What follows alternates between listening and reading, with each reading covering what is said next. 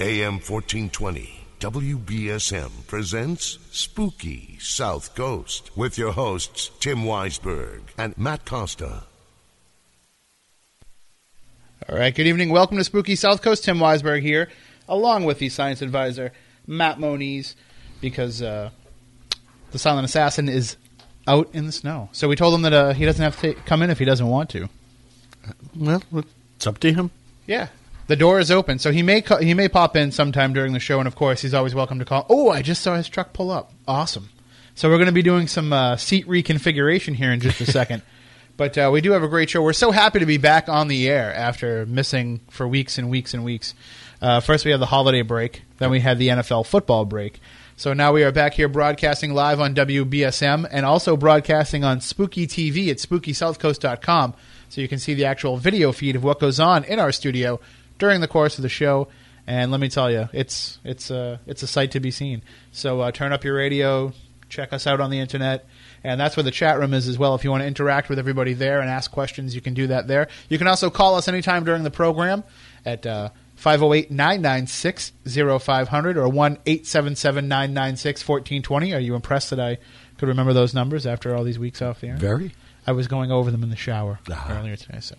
And we have a great show planned for you tonight because our guest tonight is Tom Fusco. And Tom sent me an email a few weeks back, and in the email he said that he has a new theory of the paranormal. And that definitely got my ears to perk up. Well, actually my eyes, because it was an email. But it actually got my attention perked up. The name of his book is Behind the Cosmic Veil, a new vision of reality merging science, the spiritual, and the supernatural. Now, many have tried in the past to merge all of those together. And I don't want to say that many have failed, but many have fallen short of the expectation of being able to bridge all of these things together. And I think Tom has a very interesting and unique approach in which he's able to do that. So we're going to talk to him about all that. We also have some news coming up about legend trips. What's legend trips? Heck, while you guys were celebrating the holidays and listening to NFL football, Spooky South Coast and Ghost Village started our own company. We started Legend Trips, which is our new name for the same events that we've been doing for all this time. And we have our latest one that we announced a few weeks ago, but this will be the first time we talk about it on the air. We'll bring that up a little bit later on. And let me just tell you, it's a prominent local haunt, a place that's been investigated for television programs and has been featured on the Travel Channel and on Ghost Hunters. So you're going to want to get involved in this event. It's going to be a great event with some great guests. So we'll talk about that a little bit later on as well. So what we're going to do is, because we're going to bring in Matt Costa and we're going to basically reshuffle the studio, we will take a break in just a second so that we can do all that before we get into things with Tom, because this is going to be one of those discussions where I want everybody out there that's a paranormal investigator and who has been doing this for a number of years and has what they believe to be their belief system in place. I want you to really tune in and really open your ears and pay attention to what Tom's going to be talking about and see how you can maybe debate him a little bit about some of these things and maybe incorporate some of what he's been saying. You want to stay over there, Matt? Because I was going to take a break and have us switch around. That's fine. Wait. That's 4, right? Try it now. How about now? I think it's on now. There we go. Here we go. Hey, not my problem. All right. So it's so weird to have you sitting It is over weird. there. It's so weird. Especially since I'm pretty sure I'm doing everything wrong over here. So if you want to stay over there, we can get right into the show. I'll observe. All right. Well, what we'll do is we'll jump right into the conversation then. Trust me, folks. Normally we're much more professional than this, but 4 weeks off the air. Why do you have to lie? Yeah, we don't really know what we're doing. Well, I don't know if anybody out there subscribes to the Spooky South Coast newsletter. You got today's newsletter in which the report was that we had been kicked off the air by the FCC. And they told us that we were just too good.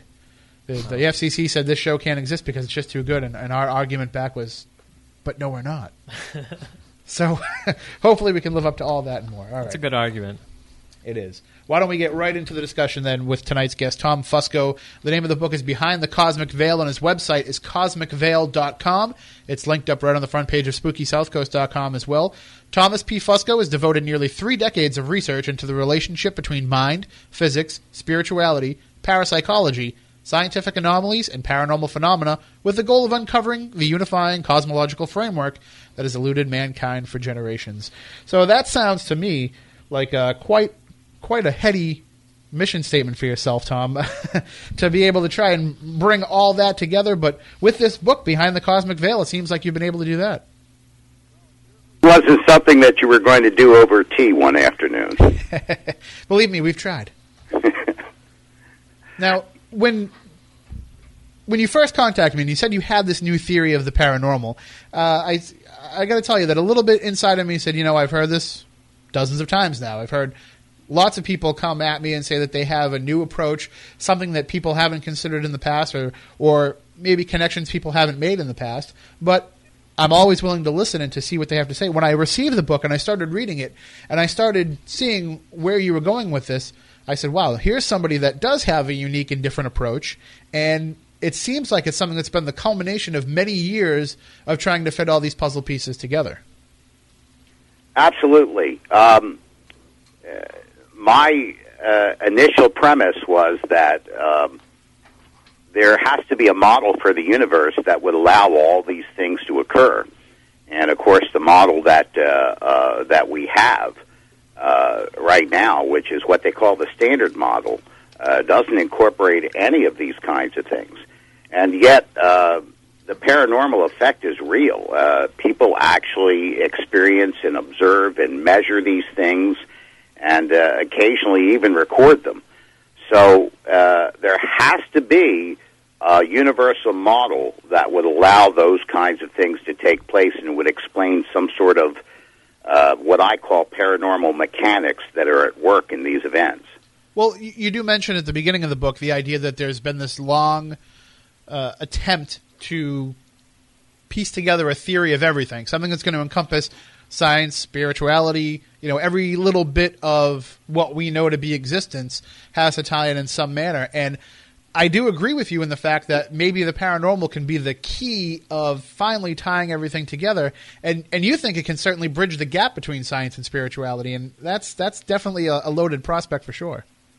Absolutely, because what's interesting about this is when you really begin to get into the underlying physics that are at work in various types of what we would call anomalous phenomena, certain aspects of physical observations that so far have defied scientific explanation.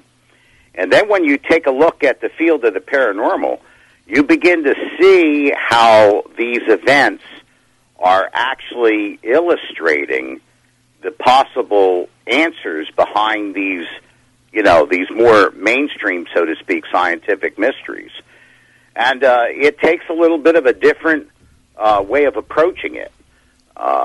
Traditionally, the paranormal field has been looked at in a couple different ways, which I think has hindered progress.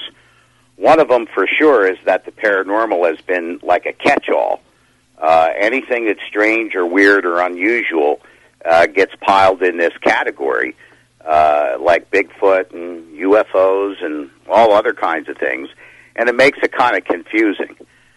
Another thing that we encounter often in the paranormal field is what I call spirit-centric thinking. We have all these various different phenomena that occur in the site of a haunting, and those physical observations themselves, it's very difficult to try to find a correlation or a connection with them from one type of event to another. But when people try to connect them, what they normally do in their minds is connect them in the way of thinking, well, a spirit is doing all of this. And so the spirit becomes the connective tissue, which connects the apparition with the disembodied voice, with the cold spots, with the mystery footsteps that are heard, and all these other types of things. But if you take the spirit temporarily out of the equation, we find that all these types of events are disjointed and apparently disconnected, that they don't have a single model by which would explain how all these various effects occur. And so that's what my model's done, is actually come up with a system, what I call paranormal mechanics, which explains how all these things happen. Well, I want to take a step back to what you were talking about when you said spirit-centric, in terms of, the paranormal and ghostly phenomena in particular. And the idea, of course, is what your standard paranormal investigation might entail, of where you're trying to make the connection of who the spirit might be that's causing this activity. You're trying to connect essentially a deceased person to the activity that's happening. And I have noticed over the years that that's become quite a slippery slope, because a lot of people who, such as yourself, who are of a religious background, will say that the demonic or the dark entities of this other realm are easily able to jump in and pretend to be these deceased people. And so it's not like it's a guarantee that if you're looking in the house of dead Uncle Joe, that it's dead Uncle Joe's spirit that you're interacting with. And with your idea of taking the person away from the phenomena and focusing on the phenomena itself, that's going to be something that I think if you can get everybody that's in the paranormal to get on board with that, you'll see a lot more of interconnecting tissue amongst them, as you were speaking of. Yes, and as you know, what I've done is kind of stepped back for a moment and said, look, let's try to approach this, let's say like a police force that's investigating a crime scene. And we have a couple different teams that would be at work at this, and one of them would be the criminology unit. The criminology unit takes care of all the considerations of who done it. And so in the traditional way of looking at paranormal hauntings, it's very criminologist-oriented, so to speak. Mm-hmm. But the other team that goes into the field is the forensics examiner. The forensics is concerned with the physics of the crime scene itself. Good parallel. Let's take a look real quick at poltergeist activity. The criminologist is going to be involved with trying to figure out whether it is dead Uncle Joe, like you said, trying to get the living's attention, or if it's demonic, some demon entity is trying to torment the family, or we have one of those instances where there's a adolescent girl in the house, and that might be causing the poltergeist activity. We know that there's some strong associations there. Mm-hmm. But that's all the criminology unit. The forensics examiner is concerned with how pots and pans can move by themselves and fly across the room with no physical cause. And so when you make that separation, you begin to see things that it wouldn't have come to mind otherwise. News, weather, and sports. Hang on, that's stimulating on me. Talk. AM 1420, WBSM. Matt, if you want to come over my shoulder and correctly set this all up, you can feel free. Or you want me to just shut off the Enco? Good. Okay. Sorry. Normally Matt Costa sits in this chair, but since he was late, I'm actually producing at the same time, and so that's a guaranteed train wreck, Tom. Oh my! There you go. That's the a lot of these shows that are out there that and I see that you've been doing tons of shows. They have the advantage of pre-recording and then producing everything, and we're on broadcast radio, so we kind of got to go on the fly here and kind of just deal with things as we go along. But getting back to that idea, though, of separating out the spirit from it.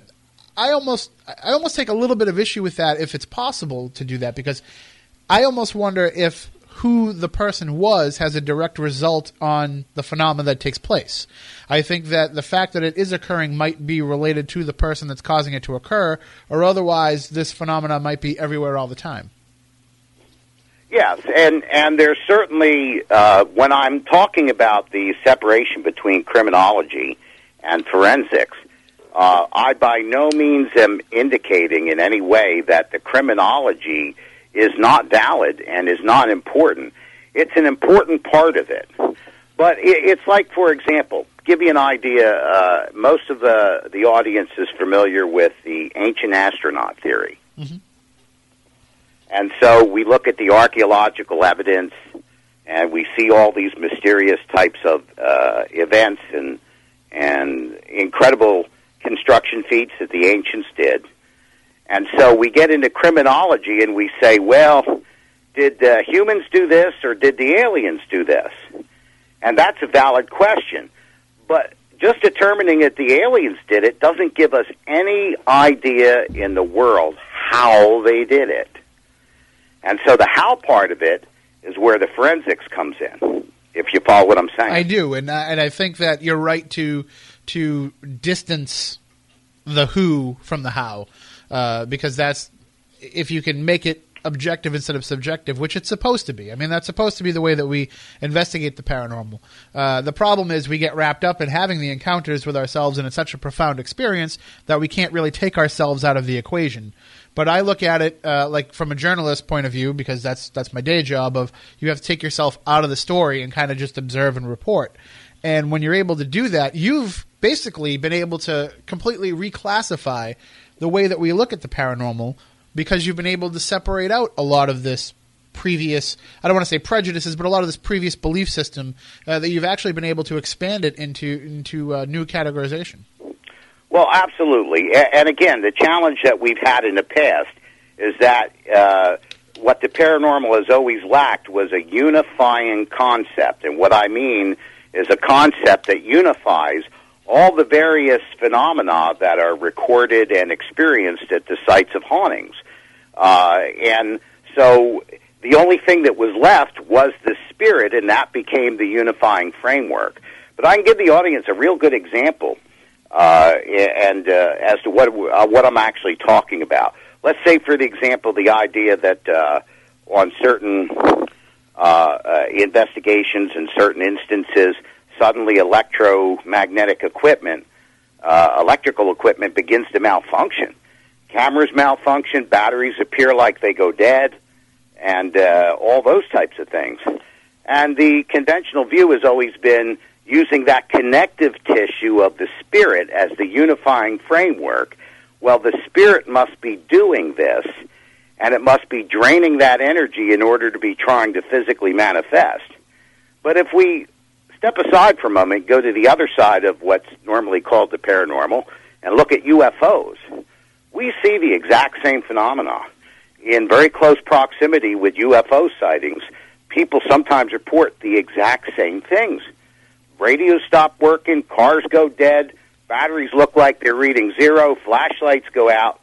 But in those instances, not a single person would ever imagine that UFO is draining your ever-readies in order to physically manifest.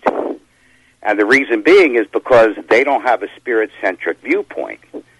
So in the paranormal field, as far as the hauntings, it's that spirit-centric viewpoint that really blinds us to what might be actually happening.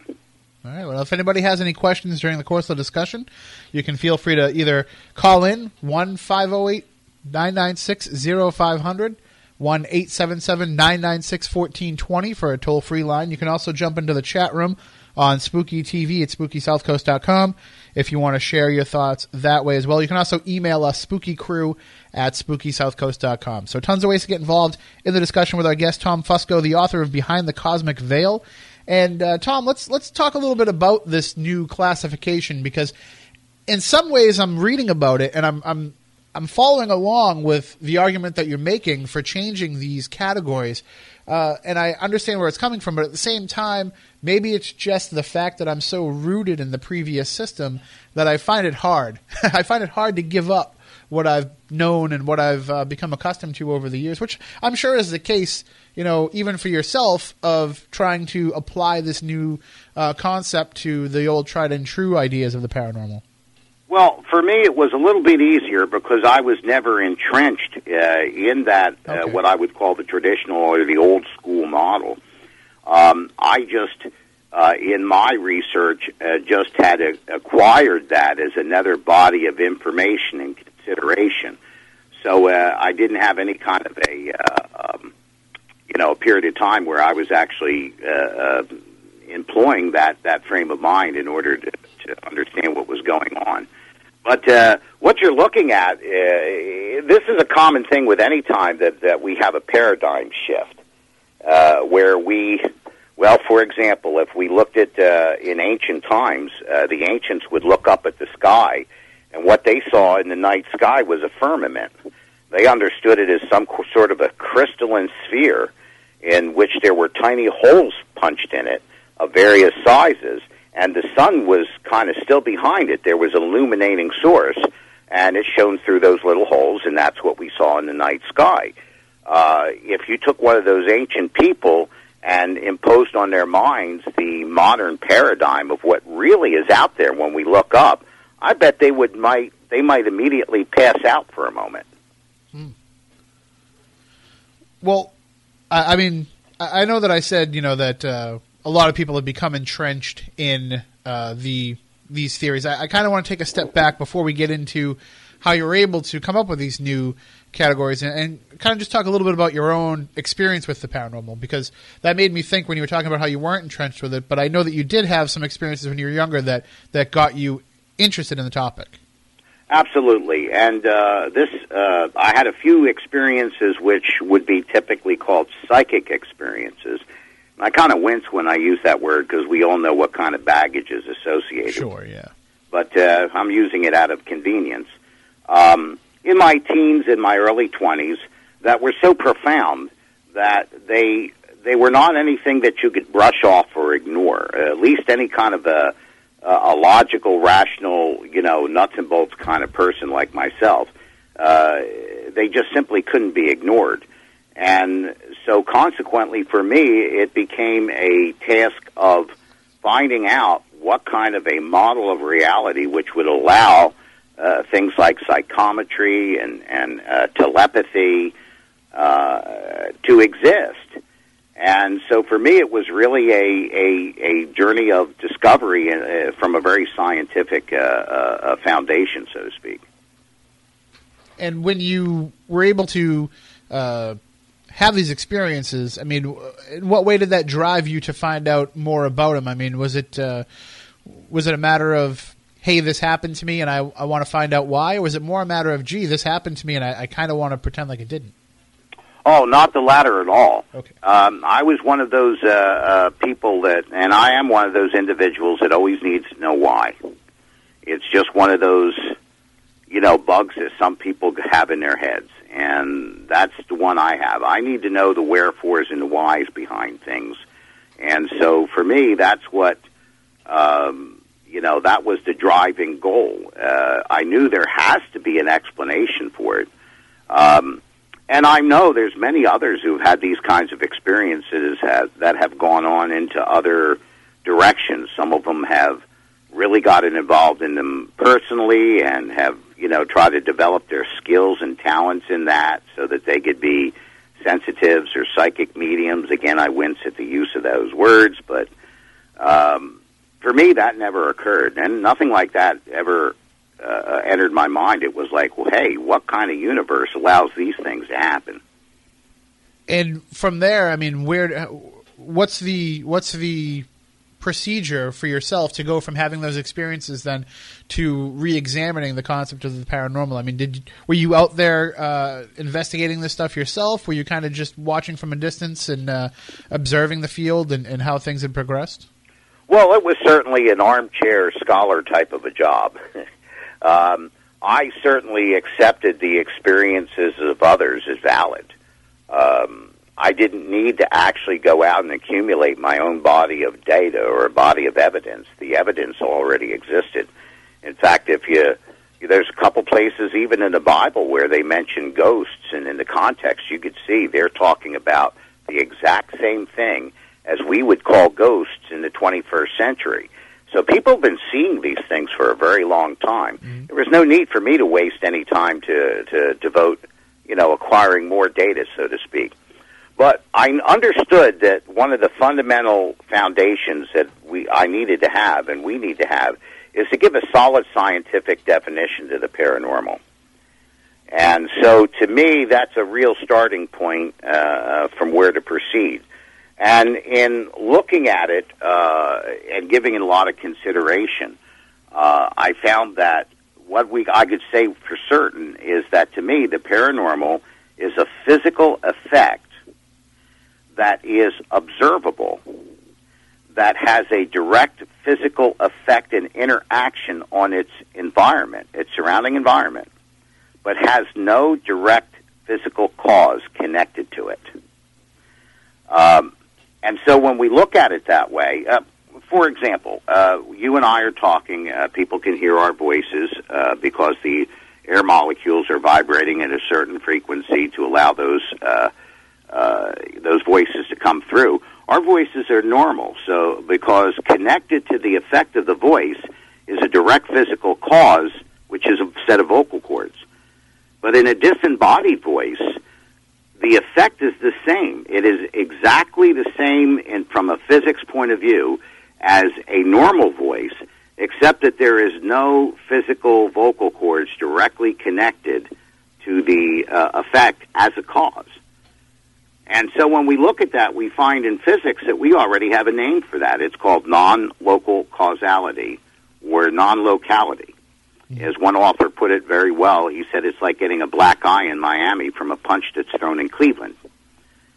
And so when we begin to look at things that way, we can start getting a handle on it and understand, hey, there's a whole field of physics that deals with these very same kinds of effects.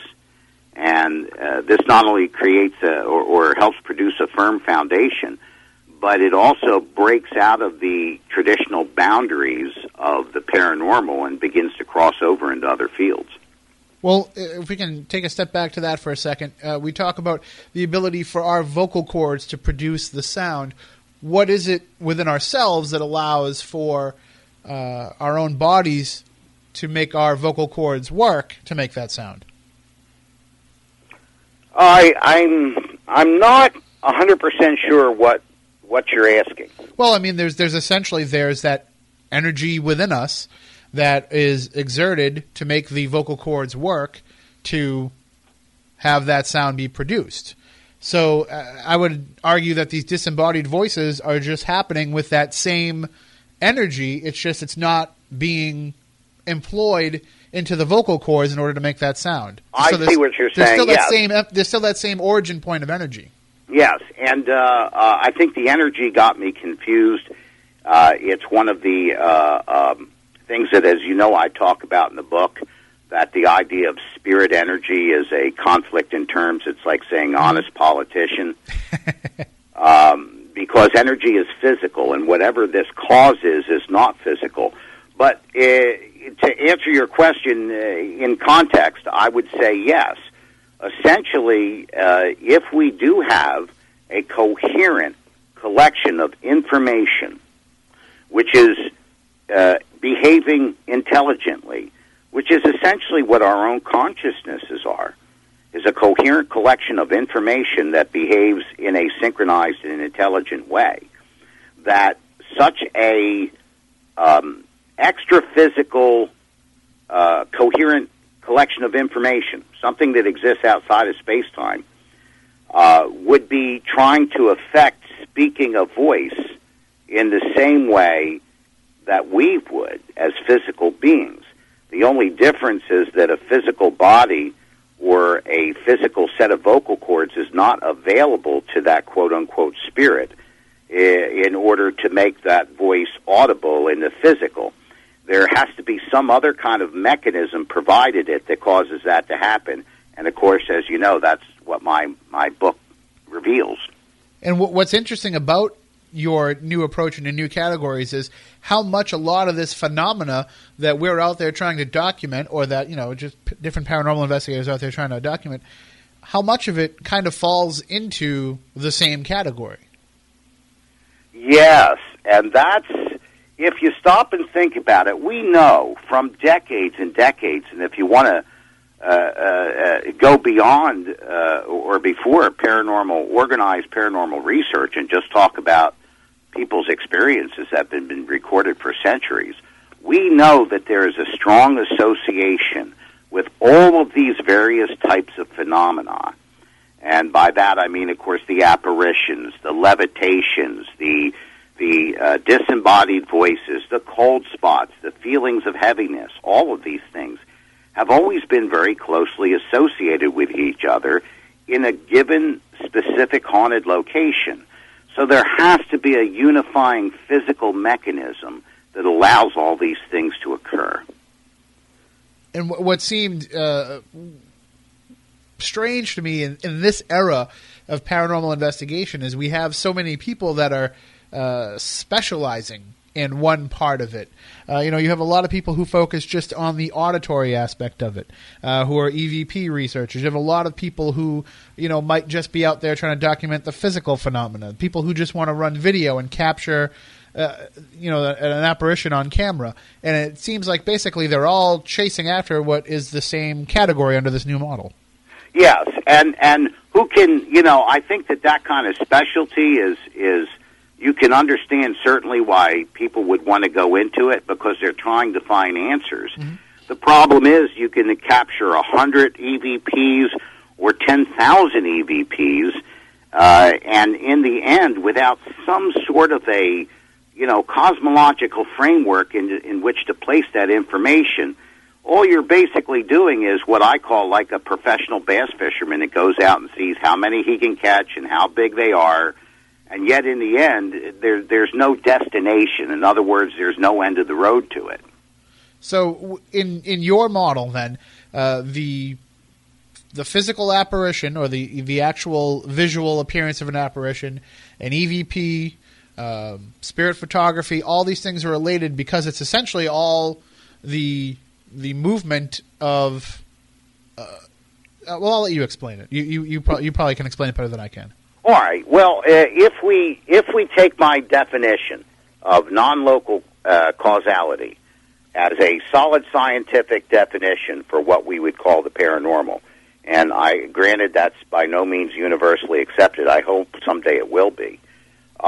We find then that we see these types of phenomena that occur in paranormal, in haunted houses.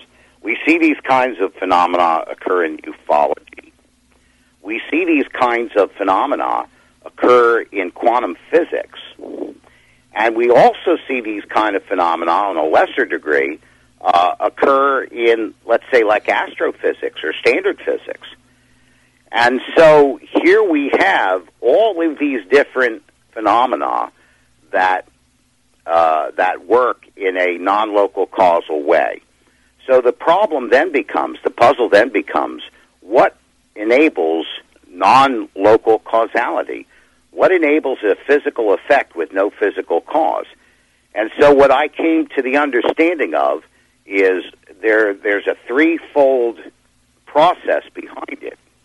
One of them is the understanding that there is a coherent body of information that exists outside of space-time, that not only is from where all the order of the physical universe arises, but much of what the physical universe is and what it does is determined by this body of information. That's a very, very old concept. It even goes back to Plato's forms. And the modern iterations of it are like David Bohm's implicate order. There's another concept about it called configuration space. If one reads the Bible, they could recognize this in the concepts of the wisdom of God or the Word of God. It's been called the Akashic Records, universal mind, cosmic consciousness, all different types of names. But it boils down to the same thing. It's a body of information which is above the physical that determines the nature of the physical. So that's one aspect of it. The second aspect of it is that how this would be able to materialize in our physical realm so that we could actually see the effect of that. And the third leg of it is a description of what I call paranormal or supernatural mechanics that enables that information to broach into physical space and materialize into a coherent and recognizable effect. And we have to stress too that when you say materialize, we're talking about the ability to perceive it. It's not becoming physical matter. Well, actually, in a sense, what I'm talking about, and this is difficult. You bring up a good question because what we're dealing with sometimes is semantics and terminology. From a scientific point of view, materialize actually means anything that is rendered materialistically. So, in other words, anything that we can observe and measure in the physical universe is by its very nature material. And so the materialize is to literally mean to make material, to make substantial, to make physical. And so let's say in the example of like an apparition, let's talk about an apparition. We actually have a physical effect. When we think too much about the spirit, we forget about the idea that vision is a result of photons reflecting off of an object and propagating as waves which go into our eyes, and we can physically see something when those waves enter into our eyes. That apparition is presenting a surface that has an exact physical effect that deflects photons in our eyes. And that's how we can see the shape of the apparition. Now, what's very interesting, when we understand the science of it that way, we can understand that the only difference between seeing an apparition and seeing a book fly off of a bookshelf and fly across the room is only one of scale. Because in the levitation case, we're seeing a large, heavier physical object being deflected. And in the case of an apparition, we're seeing photons being deflected. But the effect is identical. It's the same mechanism. Now, one of the more intriguing parts of the discussion in the early part of the book is when you're talking about the idea of spirits being energy. And that's something that you hear a lot as the explanation for why paranormal phenomena can occur, because it is just energy. And our basic school of thought now that most paranormal investigators would follow is that apparition that's manifesting is a collection of energy, that book that's flying off the shelf is the exercising of the kinetic energy that spirit has been able to draw in. And that's why we get cold spots, we get EMF spikes. But your theory actually changes that and basically says that not only is it not energy the way that we think that it is, but that we wouldn't actually be able to measure it if it was such. Exactly. In other words, what I'm talking about is that when you have a mechanism that can materialize what I call superphysical information that lies above the physical. And I use the term superphysical very specifically because science itself uses that prefix super anytime it's talking about a superset of something else. So superphysical is a very specific term. But when you have a mechanism that can allow superphysical information to materialize, then you are no longer looking at something that requires energy, so to speak. Energy is physical. This is where we've been hurt in many years in the paranormal field because we have our investigators, we have our sensitives, we have our technicians, but we don't have any physicists to actually understand what's physically going on. Energy is like matter. It's two forms of the same thing. It is physical, it is measurable, and it is dimensional. And so consequently, dimensional physical things cannot exist outside of the dimensional physical realm. And when it does exist in the physical realm, it needs some sort of a structure in order to shape it, generate it, and focus it.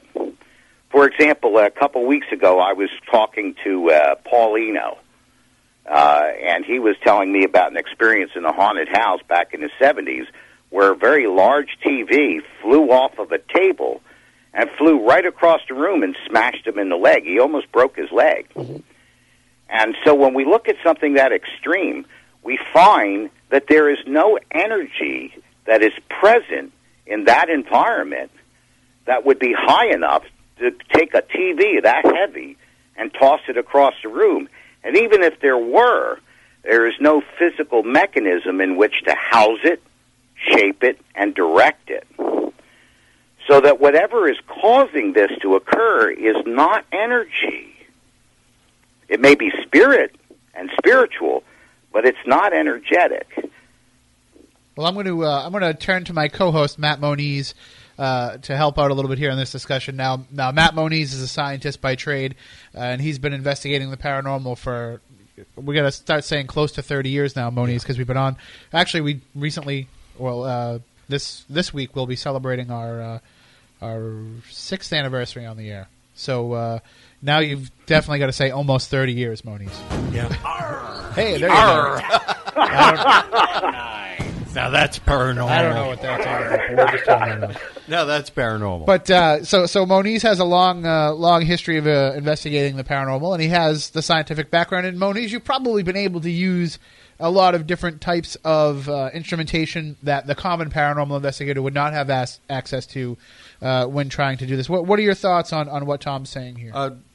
A lot of it I'm definitely agreeing with. A couple of things I raise an eyebrow to here or there, but to be specific, your assertion that energy isn't implied. I find that in terms of a physics standpoint a little hard to swallow. And energy can definitely move objects without a physical source to do it. I'll give you a perfect example, microwaves. Another source that definitely has mass and will move things. Ask anybody that's been struck by lightning. Energy can move things. It doesn't necessarily need a physical source directly at the spot to move it. Okay, well, let's talk about the lightning, for example. What is the physical mechanism that causes electricity to travel that particular path? Usually it's proximity to ground. You have the transfer of ions going from one spot to another looking for a ground state. Generally, and what they try to do is find one of the shortest routes. And if you happen to be at that spot, well, yeah, you might be part of that shortest route. Yeah. So. Yes, and I understand that, but there is a specific reason why the energy would draw the path that it does through the sky. And in fact, sometimes we see flashes of lightning occur more than once, where each flash traces almost the identical path from the sky to the ground every time it flashes. The point that I'm trying to make, there is an electromagnetic structure in the atmosphere which is helping to focus that particular bolt of lightning along the very specific path that it's traveling. And to my knowledge, there is nothing like that would exist in a haunted room, so to speak, that would actually make a TV travel that path. Well, it requires some sort of force, and force is energy. Energy can be used to move objects. It's all dependent upon how it's drawn and how it's focused.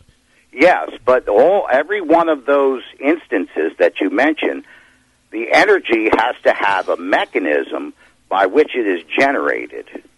And that's what I'm saying is not present in a haunted house. Well, it's not. You're talking about it's not present lightning. in a physical sense that we're able to see it. You're not.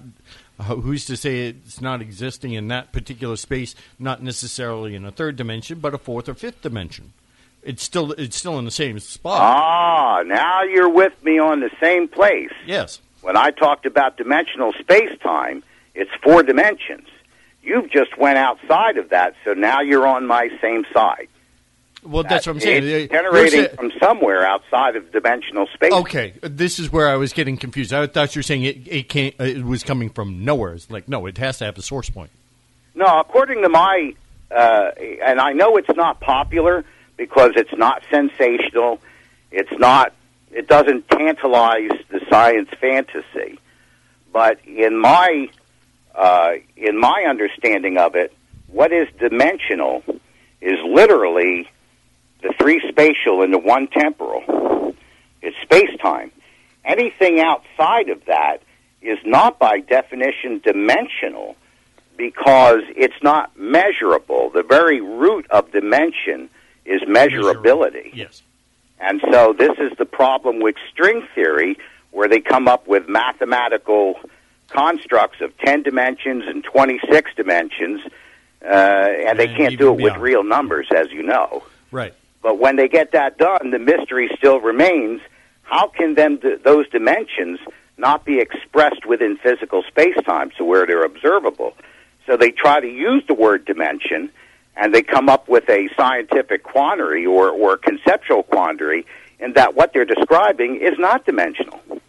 and I do have to take exception with something that you just said, Tom.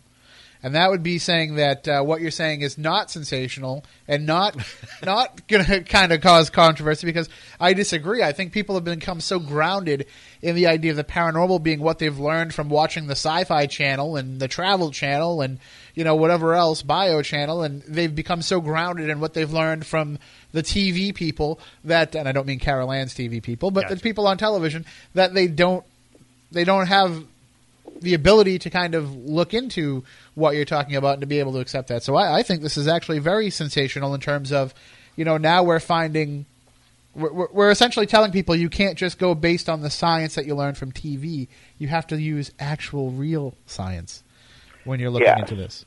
And what you're saying is really the point that I was trying to get at when I talk about science, you know, sensational and science fantasy. The idea of other dimensions is very strong from a science fiction point of view, because it gives people the concept that there must be some sort of a tangible world like ours elsewhere. Otherwise, they couldn't wrap their head around the story. Mm-hmm. But in truth, dimensionalism is measurability, and all that we know about that can be measured is space-time. Well, we are running out of time here on the first hour of our discussion, and then coming up in the second hour, we'll take a break for the network news, but then when we come back, we can jump right back into the discussion. And some of the things that I want to talk about coming up in the second hour are the connections that we can make between the science and using your model for the paranormal, how it can fit into science, and then how that can connect with spirituality, because, you know, we can debate about the science of paranormal all we want, but eventually we're all just going to get on the same page of agreeing that there is some scientific reasoning why this is happening. It's those other people on the spiritual side of the debate that we just aren't going to be able to convince into following into our side. But I do have to say that one little small thing that impressed me about your book, Tom, I mean, the whole book impressed me, but one small thing in particular that impressed me is, for the first time, instead of reading the phrase noted skeptic James Randi or noted challenger of paranormal theory James Randi, you actually put in noted denier James Randi. And finally somebody was able to just call a spade and basically say, you know, he's not going to buy into anything that you're saying. Have you heard from any of these so-called skeptics on your book and what they think about the theory that you presented?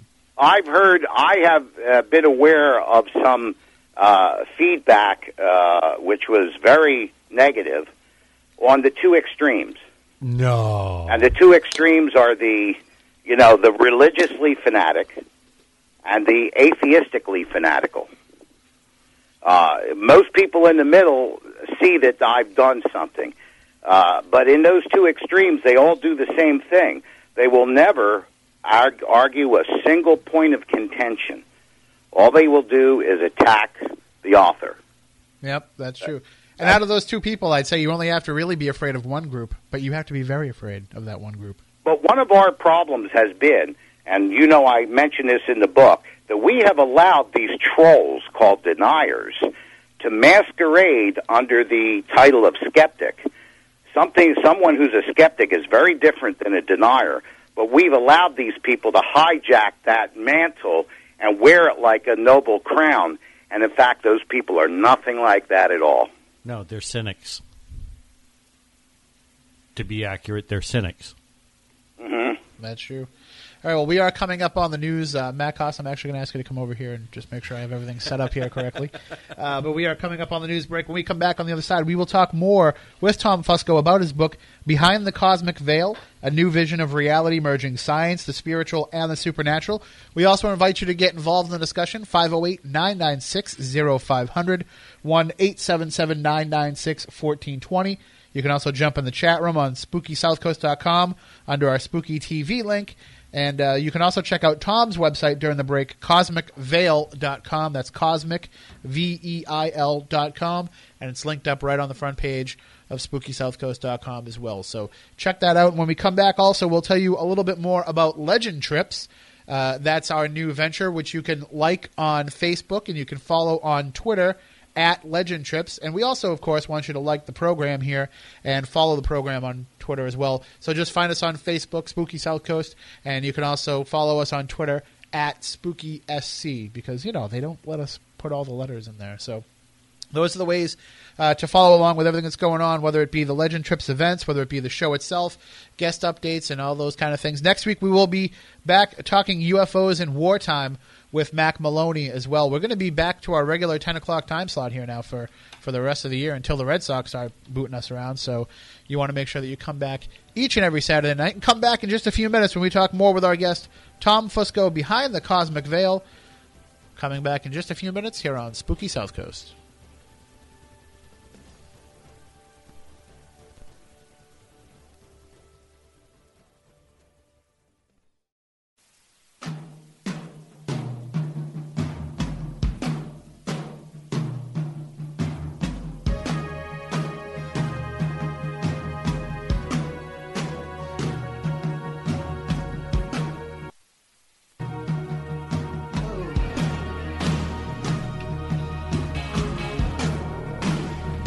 I'm a little disappointed. I was really hoping it was Easy Lover.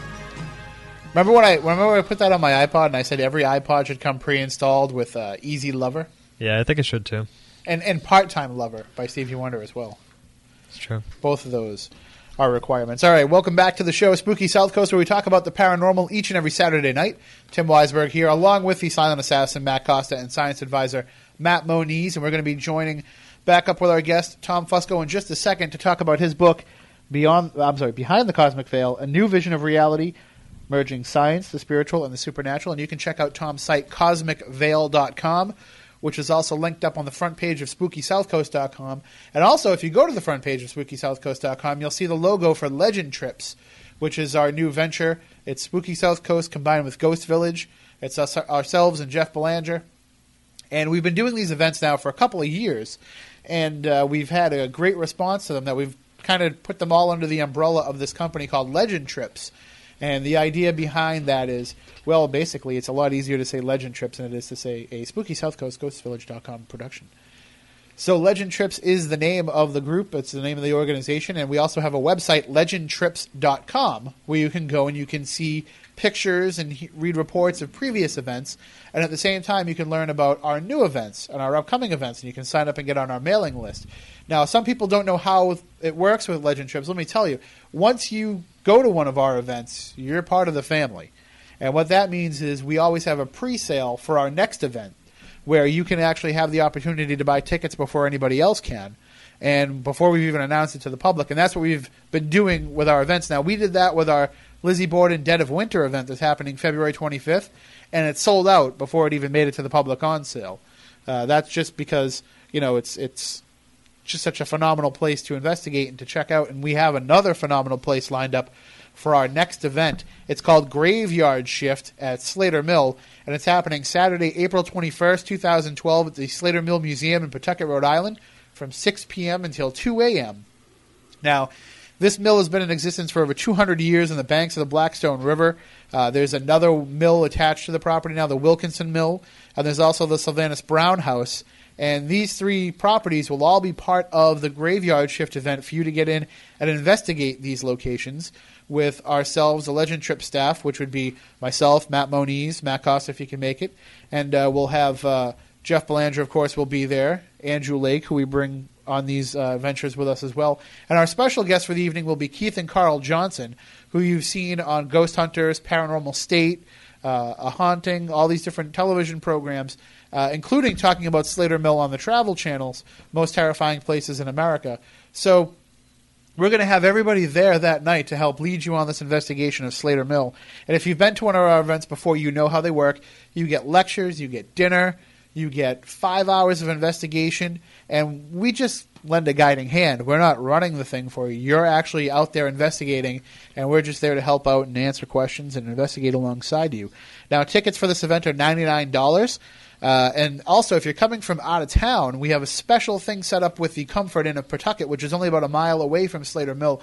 You can actually get a special rate of $79 a night if you use the special code that's on the legendtrips.com website under the event page for Graveyard Shift at Slater Mill. So if you buy a ticket to our event and you want to stay overnight just a mile away from Slater Mill, you can get this special rate of $79 for the night. We're also going to have spirit medium Tiffany Rice, and we're going to have psychic medium Pam Padalano alongside as well. They'll be available for private readings, which pretty soon we'll have up on the site. You can purchase those at an additional price in advance. So what will happen is while we're doing the lectures, you'll have your scheduled time to go get a reading, a one-on-one personal reading with either Pam or Tiffany. And then from there, they'll also be available during the course of the investigation to kind of lend that spirit medium psychic side of things to the investigation. So as we like to say, another tool in the toolbox. You know, we bring along some of our own equipment. We encourage you to bring your own. It's your chance to learn from experienced investigators if you've never done this before. And it's also a chance to explore some new theories in the paranormal if you are a seasoned investigator. And we can even bring up some of the things that we're talking about tonight with Tom Fusco in that event as well. So definitely want to check that out. Graveyard Shift at Slater Mill. Tickets are $99, and they are on sale now at legendtrips.com. All right, let's get right back into the discussion, and we will bring back on Tom Fusco. Again, the name of the book is Behind the Cosmic Veil, and his website is cosmicveil.com. And Tom, we were talking in the first hour a lot about, you know, the idea of having to change our perception of the paranormal, not how we physically, like literally perceive it, but our thoughts and our approach to it based on this new model that you have. Now comes the tricky part, though. Once you can get people on board with what you're trying to say, now you have to be able to merge that into the scientific realm with the quote-unquote, you know, scientific establishment. And then the harder part, of course, is bringing it to the religious establishment. Have you been able to discuss this a lot with those in the scientific field? Well, in a very limited basis, and what is has been very challenging is that in order to really embrace the model that I'm talking about, it takes a different type of a paradigm, which is what's very difficult. For example, in the previous conversation, Matt mentioned that, yes, energy can directly affect matter like microwaves, that type of thing. And what I was trying to say, okay, but there is, even the microwaves have a physical structure that generates them, like a microwave oven, or with the electrical force from a bolt of lightning, there is actually physical structure up in the clouds that generate that electrical, the bolt that comes down to Earth. What we have in paranormal and in the sites of hauntings is that we have these kinds of energetic effects, but with no physical causal mechanism that is detectable or measurable or observable in that particular environment. And so when you start talking about extra-physical or super-physical means by which these kinds of energetic effects could take place in the dimensional physical realm, that's where you run into some paradigm problems. Physics, by its nature, is the ultimate materialistic philosophy. Everything has to have a material explanation. So when you talk about things that are extra-material, you get into areas where there's a lot of scientists that just simply reject the very thought of that. Now, let me interject something, for if I may. Have you been paying any attention to what's been going on with the CERT and Hadron Collider and some of the results that they've been getting? Very much so. So you and I are pretty much on the same page. They're getting a lot of interesting results that they were not expecting in the subatomic field, the closer that they get to what they're looking to do. Now, this played into something that I was thinking of, that the effects come from another form of, basically, for want of a better term, subatomic particles, if that makes any sense to you. It's something beyond even what is currently known now, but we're starting to see. Yes, and of course, I'm sorry, I didn't mean to interrupt you. No, but are you following what I'm talking about?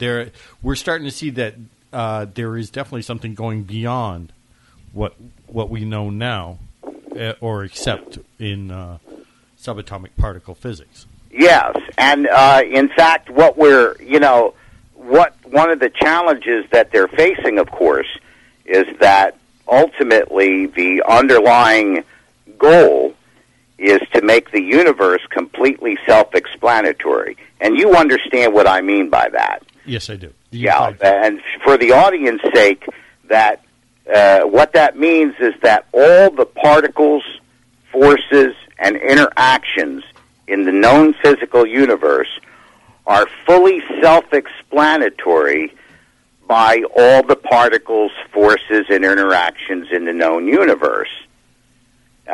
So that there can't be anything outside of that is a causal effect in physical reality. But as you're very, it's very important to point this out, that we have a number of observations that tend to violate that concept. And one of the reasons why they've built this big collider and are working so desperately in certain areas, and I do mean desperately, is because they're trying to find a material explanation for everything. And do you think it would be a good idea for a second to talk about photon teleport? Sure. Okay. Fine by me. Okay. Well, because Matt's familiar with this stuff, following the science of it. This is the quintessential demonstration of non-local causality. Yes. That was the first thing I was thinking of when you were talking about that. Absolutely. And they take a photon, and through repeated efforts, which goes against what science tries to display to the public, that everything has to be absolutely predictable in order to be scientific, they have to make repeated attempts in order to split a photon in two. And what they get is two smaller photons, which both act like a normal whole photon, except at a lower energy level. And what happens is that when this photon split into two, each of the pair acquires what they call a quantum polarity. And it's not like a magnet, it is a spin. So let's say photon A has an up spin and photon B has a down spin. They counterbalance each other so that they maintain kind of an inner harmony like the original whole photon had. And so this is what we call a correlated pair of photons. Now, what they do, they can, again, by shooting particles at these things, on occasion get these photons to divide to where the particle A and B fly away from each other. They separate them, and bear in mind, since they're photons, they're flying at the speed of light.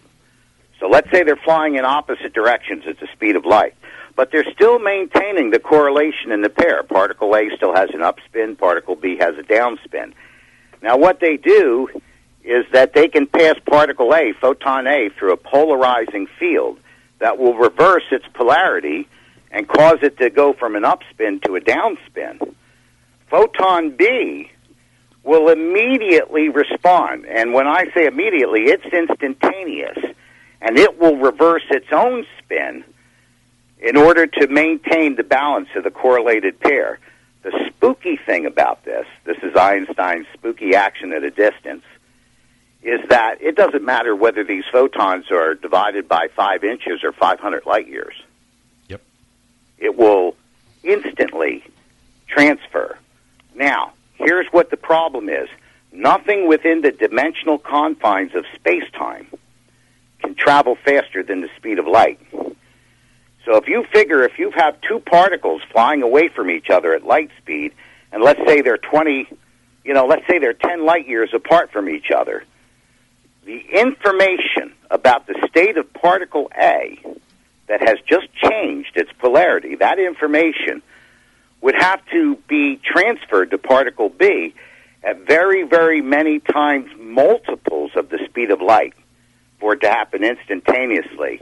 Or in other words, it would have to travel at infinite velocity, which means that information would have to be in every corner of the universe at the exact same microsecond. And that's physically impossible.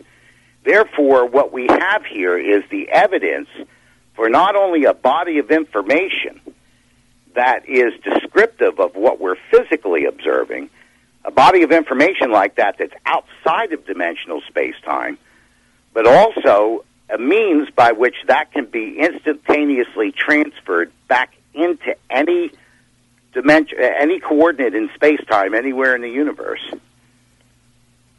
Did that make sense, guys? Oh, yeah. Does to me, but But I think too, I understand the desire to have this fit into the physics model of science too, but at the same time, you open the book up talking about the many scientific and many theological arguments that happened with discoveries over time about how they didn't fit into those current models. And I know that we like to think that mankind has definitely put their thumb down on how the universe operates, but I also think that, and I can't help but think that it's entirely possible that this is just another one of those barriers, just another one of those, where we're stuck thinking inside of our current thinking model, and that we can't see beyond that because we haven't been shown beyond that yet. And yes, you're absolutely right. Now, one of the problems that we have in quantum physics today, and this is what Matt was alluding to, and I was alluding to also, is that in the quantum physicists who are now in command of the field of physics say that the universe is just simply made that way, that these pieces of information can traverse, at seemingly infinite velocity just because they can. And that's the end of the sentence for them. Whereas the relativists who were in command of the field of physics till when? The 50s or the 60s? 50s. Yeah, which were the followers of Einstein, didn't believe that. This is why Einstein said quantum physics is impressive, but I don't believe God rolls dice. He didn't buy that answer. What he understood is that all these things are ultimately predictable and knowable, given enough information and the necessary mathematics to demonstrate it. So, according to Einstein, let's say, given the local state of the universe in our vicinity right now, today, at this moment, Einstein said that absolutely we can tell what the weather will be like at 2 p.m. in Cleveland 7 days from now. And the quantists say no, that that's impossible. And so here's the dichotomy of those two philosophies. And yes, so we have a paradigm type of a situation where it limits us because physics says there's nothing beyond here, and that's just the way it is. And, it's almost the same thing as a religion now. This is the way it is. This is the way God is. This is what you accept. This is what you believe, and that's it. And if you believe anything other than that, you're a heretic.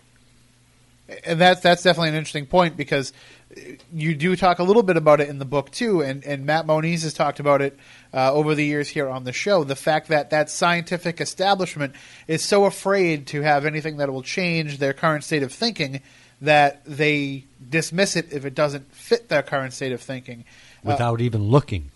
Exactly. But even beyond that, even worse than that, is those from a theological perspective, those looking at it from a religious point of view, when you go into that argument, it doesn't matter what you have for evidence, it doesn't matter what you have. The outcome of that argument is already decided in their mind because of their faith. And yes. Way too often I think that those who are true believers are way too closed off in their thinking, and you actually represent a different model of that, Tom, because you are a believer. You do come from a Christian background, right? That's right. And what my work has done for the first time, and what you're describing, the way I would look at it is this, is that science has its own boxing ring, for example, and that's where they have all their contests. And the philosophers and the spiritualists and all of those types of disciplines have their own boxing ring. And so they call the scientists and say, come over here and box in our court. And they say, well, we may and we may not. It's up to us. What I've done is broken through that, where I can go and take my model into their boxing ring and give them a bloody nose in their own ring by their own rules. You've kind of become like the Vince McMahon to their Don King. But it definitely seems like with from the religious point of view that it's almost like they have that instantaneous out of saying that no matter what mankind can discover, they say that it was God's will for us to discover that, or they say that it is that way because God made it that way. So they kind of have that security blanket of being able to make sure that whatever scientific information comes to light, they can fall under that guy. Science doesn't have the ability to lay back on that because if it doesn't fit their model, then they're screwed. That's right. This is why Einstein talked about the fanatically religious. Now, I'm not talking about spiritual or faithful. I'm talking about the fanatically religious and the fanatical atheists on the other side of the coin. He said both of those philosophies and those states of mind come from the same place. And he said such creatures cannot hear the music of the spheres. Well, why don't we throw open the phone lines to any questions that anybody might have? There's a lot of discussion going on in the chat room on Spooky TV at SpookySouthCoast.com, and I'd love to see some of those people in the chat room get involved in the discussion because it's actually flying so fast and furious in there that I can't keep up with the questions that should be asked on the air. So feel free to call in 508-996-0500, 1-877-996-1420 if you want to call in and talk with Tom Fusco, the author of Behind the Cosmic Veil. And I think that you're going to find, Tom, too, is you discuss this with a lot of what you're talking about with the fanatically religious. They'll almost, without a doubt in my mind, they'll almost always fall back on, the faith argument is just too much of a crutch for me. And I don't want to insult anybody who has a strong belief, but to me, it's almost like it's too much of a explanation for everything. Whereas with this approach, I mean, you've really had to break it down and find that new model and find a new way to tie it in together. I mean, you must be hearing from some of these religious people of saying, well, yes, that's the way that it was all along, and you're just going to be the person to bring it into the discussion. It just seems to me like they're going to agree with you, but it's kind of one of those, oh, yes, you finally get it type of agreements. Well, it actually what it's been is that the vast majority of responses I've gotten, and this has both been from the philosophical and the paranormal and, the religious community, is that they say, my goodness, you finally came up with a model. All these things that I thought inside of me and I kind of instinctively knew, but I just couldn't crystallize it and name it, you've given it a face and a name. And it's been very remarkable. But what I try to stress to people, and as you mentioned, I'm of the Christian faith, what I try to tell people is this: look, if you believe in what's in the Bible, you know that God made a universe of order, and He made it in a specific way so that things would be a certain way. And so when you go to church on Sunday, you drive in an automobile, and that automobile is built on technology and physical principles that are part of that same order with which God created the whole universe. And yet there's nothing about automotive technology that's in the covers of the Bible. Well, one of the arguments that you always hear from some religious people, and I'm not going to say any particular faith, but people who are of a very strong spiritual belief, you often hear that the idea of the paranormal flies in the face of God, that it actually is against God and it's against the Bible. And I hear this argument all the time. God, by definition, is paranormal if you think about it. Yeah, exactly. And you actually have a whole section of the book where you talk about that not only is this stuff acceptable under God, but it's written about extensively in the Bible. Yes, because, again, religion, and I'm going to say Christianity specifically, because that's my particular faith, has been so spirit-centric that oftentimes you can't kind of see past that. For example, one of the metaphors that I use is one of the gun control arguments, where it says, guns don't kill people, people kill people. And so my model of the universe is very much like that. In other words, there's a difference between the mechanism by which, let's say in the Bible, the story about Aaron and Moses in the court of Pharaoh, there is definitely a mechanism by which a wooden staff was transformed into a serpent. And the very same mechanism and physical principles that the Creator put in the universe was the same thing that made Pharaoh's magician's sticks turn into serpents also. The difference is that there was a different motivation for one and the other. But that's a separate consideration than the gun itself, in other words. The gun is the gun is the gun. It's what people use it for.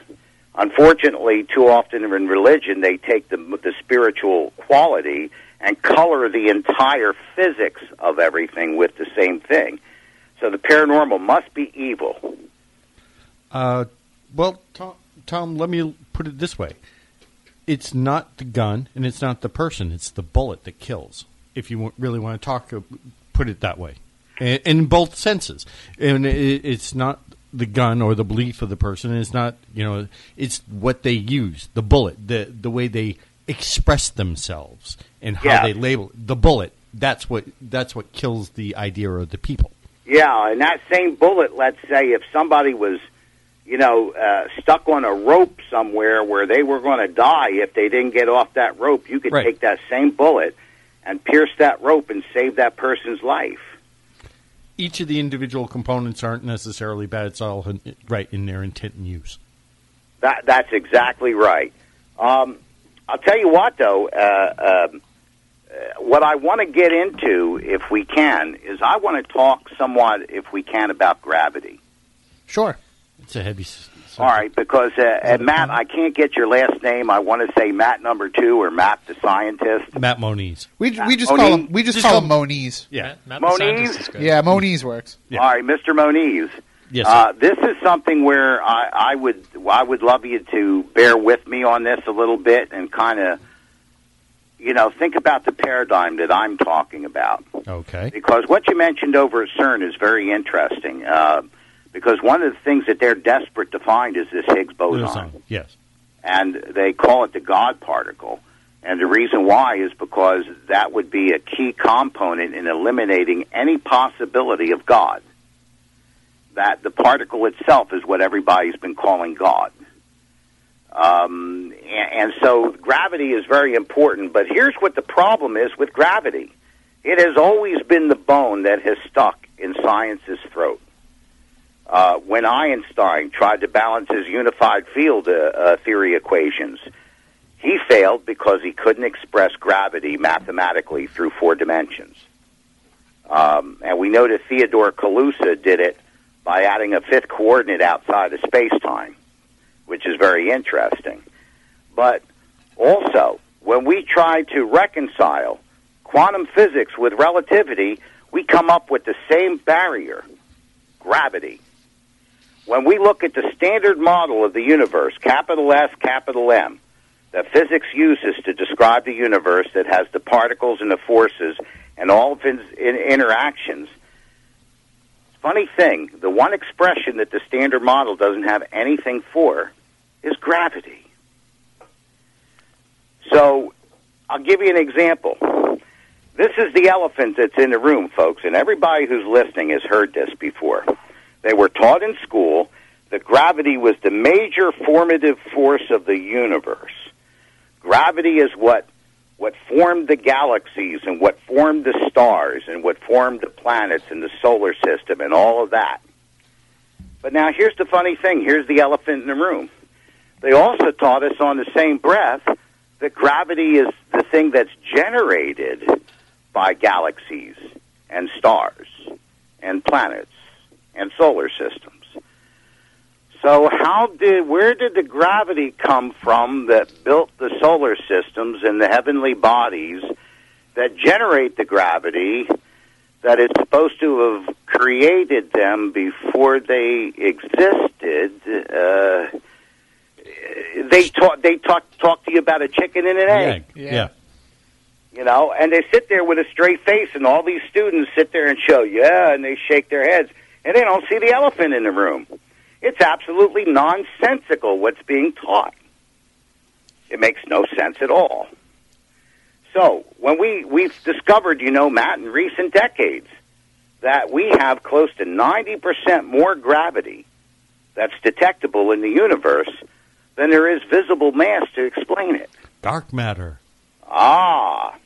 The problem that we're running into today and why physics is so desperate, or I should say this, understand something. There is a difference between the agenda of physics and the agenda of physicists. And it used to be that science was ruled by the agenda of physics, and now it's being more and more ruled by the agenda of physicists. And that's what makes for bad science. But, yes, dark matter. And you've heard about it all the time. You hear all these physicists talk about dark matter as if it really exists, as it's a foregone conclusion. The fact is, we don't have a lick of evidence to say that dark matter exists. We have more evidence when we come down the stairs Christmas morning and see Christmas presents under the tree. We have more evidence for the existence of Santa Claus than we do for the existence of dark matter. Well, there was a young college student that actually wound up doing some calculations that came close to pretty much almost solving the dark matter theory. I don't know if you read that over the past summer. No. Well, No, it would take too long to get into it now. Look it up. Dark matter, I want to say it was a girl from a university, I think, in the United States. I may be wrong. It may have actually, I think, maybe possibly have even been Israel. But she put a heavy dent in it from what I recall reading. I cannot remember the exact location when at the moment. But, I mean, let's think about it. They're trying to sell us a particle that is so massive. And, Matt, you understand what I mean when I'm talking from a scientific... Oh, yeah, I got you. Massive, from a physics point of view, so massive that it generates 90% of the gravity in the universe and yet is completely invisible, completely undetectable by any means, and yet it's so much more dense and massive than any other particle out there. That's crazy. But this reflects the desperation for having to find a material explanation for gravity. But unfortunately, what they're going to need is 3 different particles just to even begin to have a materialistic model of gravity. They're going to have to find that Higgs boson, and they're going to have to find it according to the way that it's described in their models, and they're already out of those giga electron volt bandwidths. You already know that. Yes. They're looking for places now where it's highly unlikely it should be. And in fact, it may need a companion particle in order to make it work like the Higgs boson model, if they do find it in these lower electron volt bandwidths. They also need to find a graviton. People don't realize this is another elephant in the room when we were taught in school that if gravity is a force, it has to be transmitted, it has to be conveyed by a particle that propagates as a wave. And after decades and decades of research, they've never been able to find a graviton. And the third thing they're going to have to find, of course, is dark matter. And even if they find those 3, they still can't explain the highly improbable state of order in the universe. So the point that I'm trying to make is this. Here we see a physical effect. They look out in the universe, and they see all this gravitational lensing, which is a physical effect that has a direct physical interaction with its environment, but no direct physical cause connected to it. So what do we have, guys? We have a paranormal phenomena. Gravity itself is paranormal, by my definition. Now, here's the paradigm shift. Okay, if gravity is paranormal, let's take gravity. What about the weak and strong nuclear magnetic forces? Well, it's my understanding that we already know the particles that convey that. Yeah. It's gravity, that force, the thing that's supposed to have gathered everything together, for which we have no physical particle. It's definitely the quintessential Einstein spooky action at a distance. There's nothing, folks, there's nothing physical that connects the Earth and the moon. The moon is just orbiting the Earth through gravitational effect, but there's nothing physical connecting anything between the Earth and the moon. There's nothing there. That's weird. That's the elephant in the room. So let's take that and bring it into a haunted house and see what we come up with. One of the things that we would find, of course, always with gravity, is the bending of space. And some of the audience, I'm sure, is familiar with that Einstein demonstrated, and it was later proved, that the bending of space is always associated with a gravitational field. Now, let's imagine that we have what we would call gravitational lensing that we see out in the universe, where there's these great bendings of space that generate gravitational fields, but with no adjacent mass. And let's follow Kalusa's conclusion, Theodore Kalusa, which was the mathematician that balanced Einstein's unified field theory equations with a fifth coordinate outside of time. That he said that this was non-local. Gravity, ultimately, he concluded, was not caused by physical mass, local physical mass. Let's bring it inside of a haunted house. And let's say we begin to bend the fabric of space inside a haunted house. The first thing it's going to do is it's going to compress and it's going to twist the molecules of air that are in direct contact with that bending of that fabric of space. And what that's going to do, of course, you know, Matt, that's going to excite the electrons. Yep. And the electrons jump into their higher valences, their higher orbits. Well, what do we have with that? We have an electromagnetic field. And so when people see one of these space-time bubbles, so to speak, open up and they hold out their EMF meters, they see the EMF rising. And I heard John Edwards at Haunted South. He told me, he says, it's almost so uncanny that you can almost predict by the electromagnetic meter where you're going to have a paranormal effect. So this is one thing we would have. It would generate an electromagnetic field. Now, the second thing that would happen is when the electrons exhaust that excitement and they drop down back into their lower orbits. That's what I meant by valences. Those electrons can emit two different things under certain circumstances. And one of them is thermal energy. They can generate heat. And so here we look at thermal images of paranormal apparitions. If you study those images, you'll notice they don't look like the images of living tissue, of living flesh.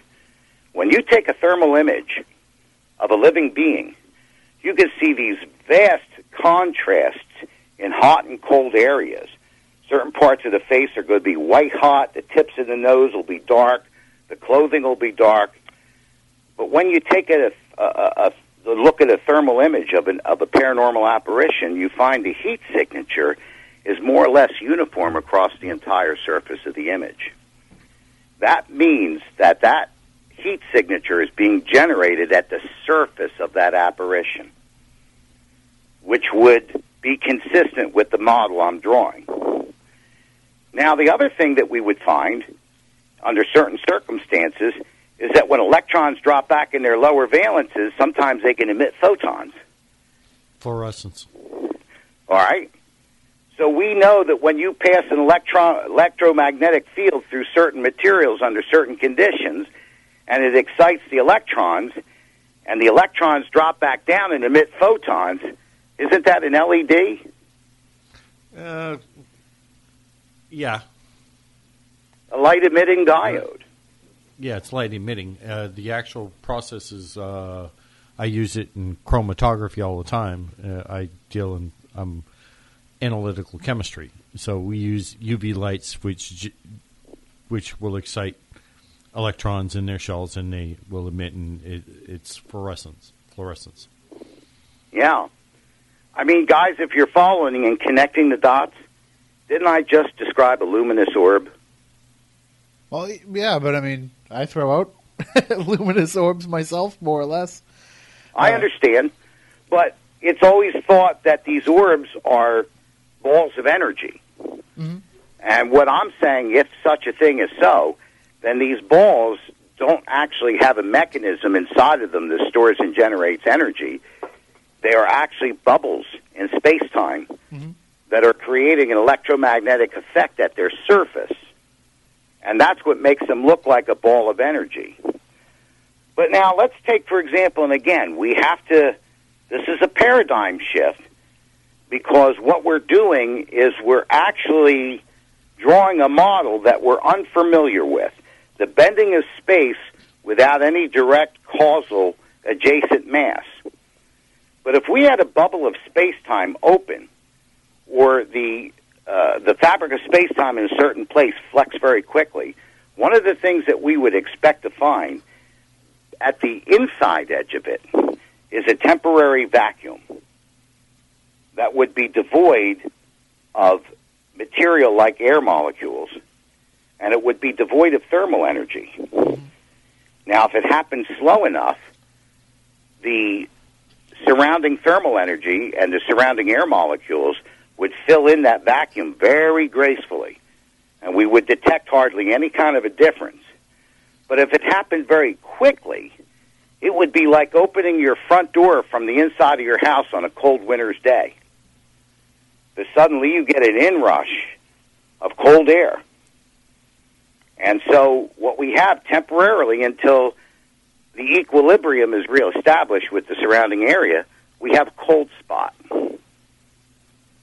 And if it would indeed create a vacuum like I'm talking about, now we have our mystery breezes, where we feel air movement with no doors or windows open. Another thing that it would cause, and I've heard this said time and time and time again, people going into sites when they're active, and what they all say, there's a feeling of heaviness in here. And now bear in mind, this isn't so subjective like a lot of feelings are, where 10 different people will give you 6 definitions, 6 different ways of saying it. It's like 999 out of 1,000 people use the word heavy, and we all know what heavy means. So you have to accept what they're saying is literally true. Well, what does the bending of space cause? Gravitational fields. And so their feelings of heaviness are literal. It is getting heavier there. Now, this is a very radical paradigm shift in the way of looking at things, but it would certainly explain why we see all this gravitational lensing in the universe with no adjacent mass, explain why we can't find a Higgs boson, we can't find a graviton, we can't find dark matter, because they don't exist. It's not necessary to bend space with them, and why gravity seems to be the stumbling block for everything the physics attempts to try to get a unified picture of the universe. So this is not only explains this paranormal phenomena, but also leaps across the boundary, so to speak, and goes to answer questions, fundamental questions about physics and some of the anomalies that occur in there. And I would bet that instead of measuring quantity of EMF, if we took oscilloscopes in and took a look at the quality of these EMS fields that are being generated, we would find that at certain oscillations, suddenly the electrical equipment in the area begins to get affected. And that's one of the predictions of this theory, that we will find direct correlations with specific wavelengths of electromagnetism and the malfunction of electrical equipment in the immediate area. Well, one thing that we only got a few minutes left now, Tom, before the end of the program, but one thing that I do want to talk to you a little bit about is the idea, and this is something that Moniz is also pretty in depth in his knowledge of, is the idea of UFOs, and how your new outlook on the paranormal would apply to the concept of UFOs, and if they really are ships from outer space? Well, what I'm going to say is this. I'm going to play the forensics examiner. I'm going to let the criminologist determine whether it's a black ops operation or whether it's gray aliens or lizard, reptilian, amphibian, whatever. But what I will say is this. If they are intelligently designed and commanded craft, if you think about it for a moment, what if we were able to understand the effects of gravitational lensing so that we could create it artificially? So we make a bend in space immediately in front of one of these, like, spherical ships. When we push that space-time down, that ship is going to begin to fall into that pocket of space-time. Just like Einstein said, you have a large marble on a rubber surface, you spin a smaller one around it, it'll travel down that depression made by the larger marble and fall into that gravity well. So the UFO begins to fall into the gravity well. Mm-hmm. But now remember, we can manipulate that pocket of space-time. So we begin to move it forward before the ship falls all the way down in the bottom of the gravity well. So it's kind of hovering on the outer edge of that well. Surfing. And as you project that well forward, it's pushed along with the well like a surfer rides a wave. Yeah. And you could accelerate that to incredible velocities with no energy-generating mechanism, in the same way that a TV flies across the room and hits somebody in a haunted house with no physical energy-generating mechanism present. All right. Well, we are just about out of time, Tom. We thank you for joining us, and we would definitely like to follow along with more of your works. I'm assuming that once you can get people involved in this model, you'll have some future volumes coming out as well. Yes, we're at work right now with a nationally recognized organization of paranormal investigators to develop testing equipment and apparatus and experimental controls that are going to demonstrate this model. And when we demonstrate it, not only are we going to rip the lid off of the paranormal, but we're going to tear the lid off of physics itself. Sounds good. Sounds like a great show. So we'll want to talk to you about that again coming up in the future. But for now, the book is called Behind the Cosmic Veil, A New Vision of Reality, Merging Science, the Spiritual, and the Supernatural. His name is Thomas P. Fusco. His website is cosmicveil.com, where you can pick up the book and find out more. And he puts some articles up there, so there's always some interesting reading. Thank you so much, Tom, for joining us. Thank you very much for having me. I appreciate it. All right, have a great night. You too. Bye-bye. And we will be back next Saturday night to talk about UFOs in wartime with our guest, Mac Maloney. And also don't forget, during the course of the week, if you want to hear Spooky South Coast, you can always check out the archives on SpookySouthCoast.com. You can download it from iTunes, wherever else podcasts are found. And you can also hear Spooky South Coast while on the go with Stitcher Radio. Stitcher is a free news and talk mobile application. The latest episode is always available for you with no syncing needed and no memory wasted. It's available for your iPhone, your Palm Pre, your Android phone, or your BlackBerry. Just go to Stitcher.com or check out the App Store for the individual mobile phone. And also don't forget, the tickets are on sale for our Legend Trips event, Graveyard Shift at Slater Mill on Saturday, April 21st. The tickets are $99. They're for sale on our website, legendtrips.com. And, of course, it's also linked up right there on the front page of SpookySouthCoast.com as well. So now that the holidays are over, now that we're into January, we look forward to bringing you plenty of shows nonstop coming up in the weeks ahead. We'll be here every Saturday night at our regular time, just after 10 p.m. Eastern, all the way until midnight, to talk with you about the paranormal. And, of course, we have plenty of great guests lined up as we head into year 7 of the program. That's phenomenal. Most radio shows don't make it past 3 or 4 years, and we've made it into year 7 because, they kind of just forgot that they gave us a key. So as long as the higher-ups go to bed early on Saturday night, we can keep bringing you this program. So what do you think? Any resolutions for the new year? Last year we decided that we wanted to get the shows up online more frequently. We've been able to do that now. And so now we can I really want to try to get us closer to that 10:06 mark right after the news, but we'll see. Yeah. I don't know. I think, if anything, Spooky South Coast should try their hardest this year to prevent the end of the world. We're going to do that. And I am trying to make sure that on December 21st of 2012, we can be here in the studio. No matter what is going on, I want to take over the airwaves, and I want to walk people through the end of the world. You know, some people might want to be with their families and, you know, be with their loved ones and everything else. No, I want to be here with the Spooky crew. You guys are my family. You're like family. And speaking of which, neither one of you gave me any Christmas presents. Oh, I have your Festivus gift in the car, Matt Costa. Oh, excellent. It's the first time we've seen each other. I know. It's So thank you again, pains Chris, my for heart. those. Well, it's it's there and it's waiting for you. And so we'll be back next Saturday night to talk about UFOs in wartime with our guest, Mac Maloney. Just reach us anytime during the week. Spooky Crew at SpookySouthCoast.com. You can download all the past episodes online and enjoy the fun that is Spooky South Coast. Tuesday night, Spirit Connections will be on Spooky TV and also on Wareham TV. Just go to Spooky TV to watch it and to interact on the chat room. Or if you live in Wareham, you can watch it on Channel 30 for Fios and Channel 9 for Comcast, I believe. I don't know. Look who I'm talking to here. Matt hasn't had TV in like 2 years. I know, it's crazy. I feel bad. All right, we'll be back next week. Until I felt bad then, too. stay spooktacular.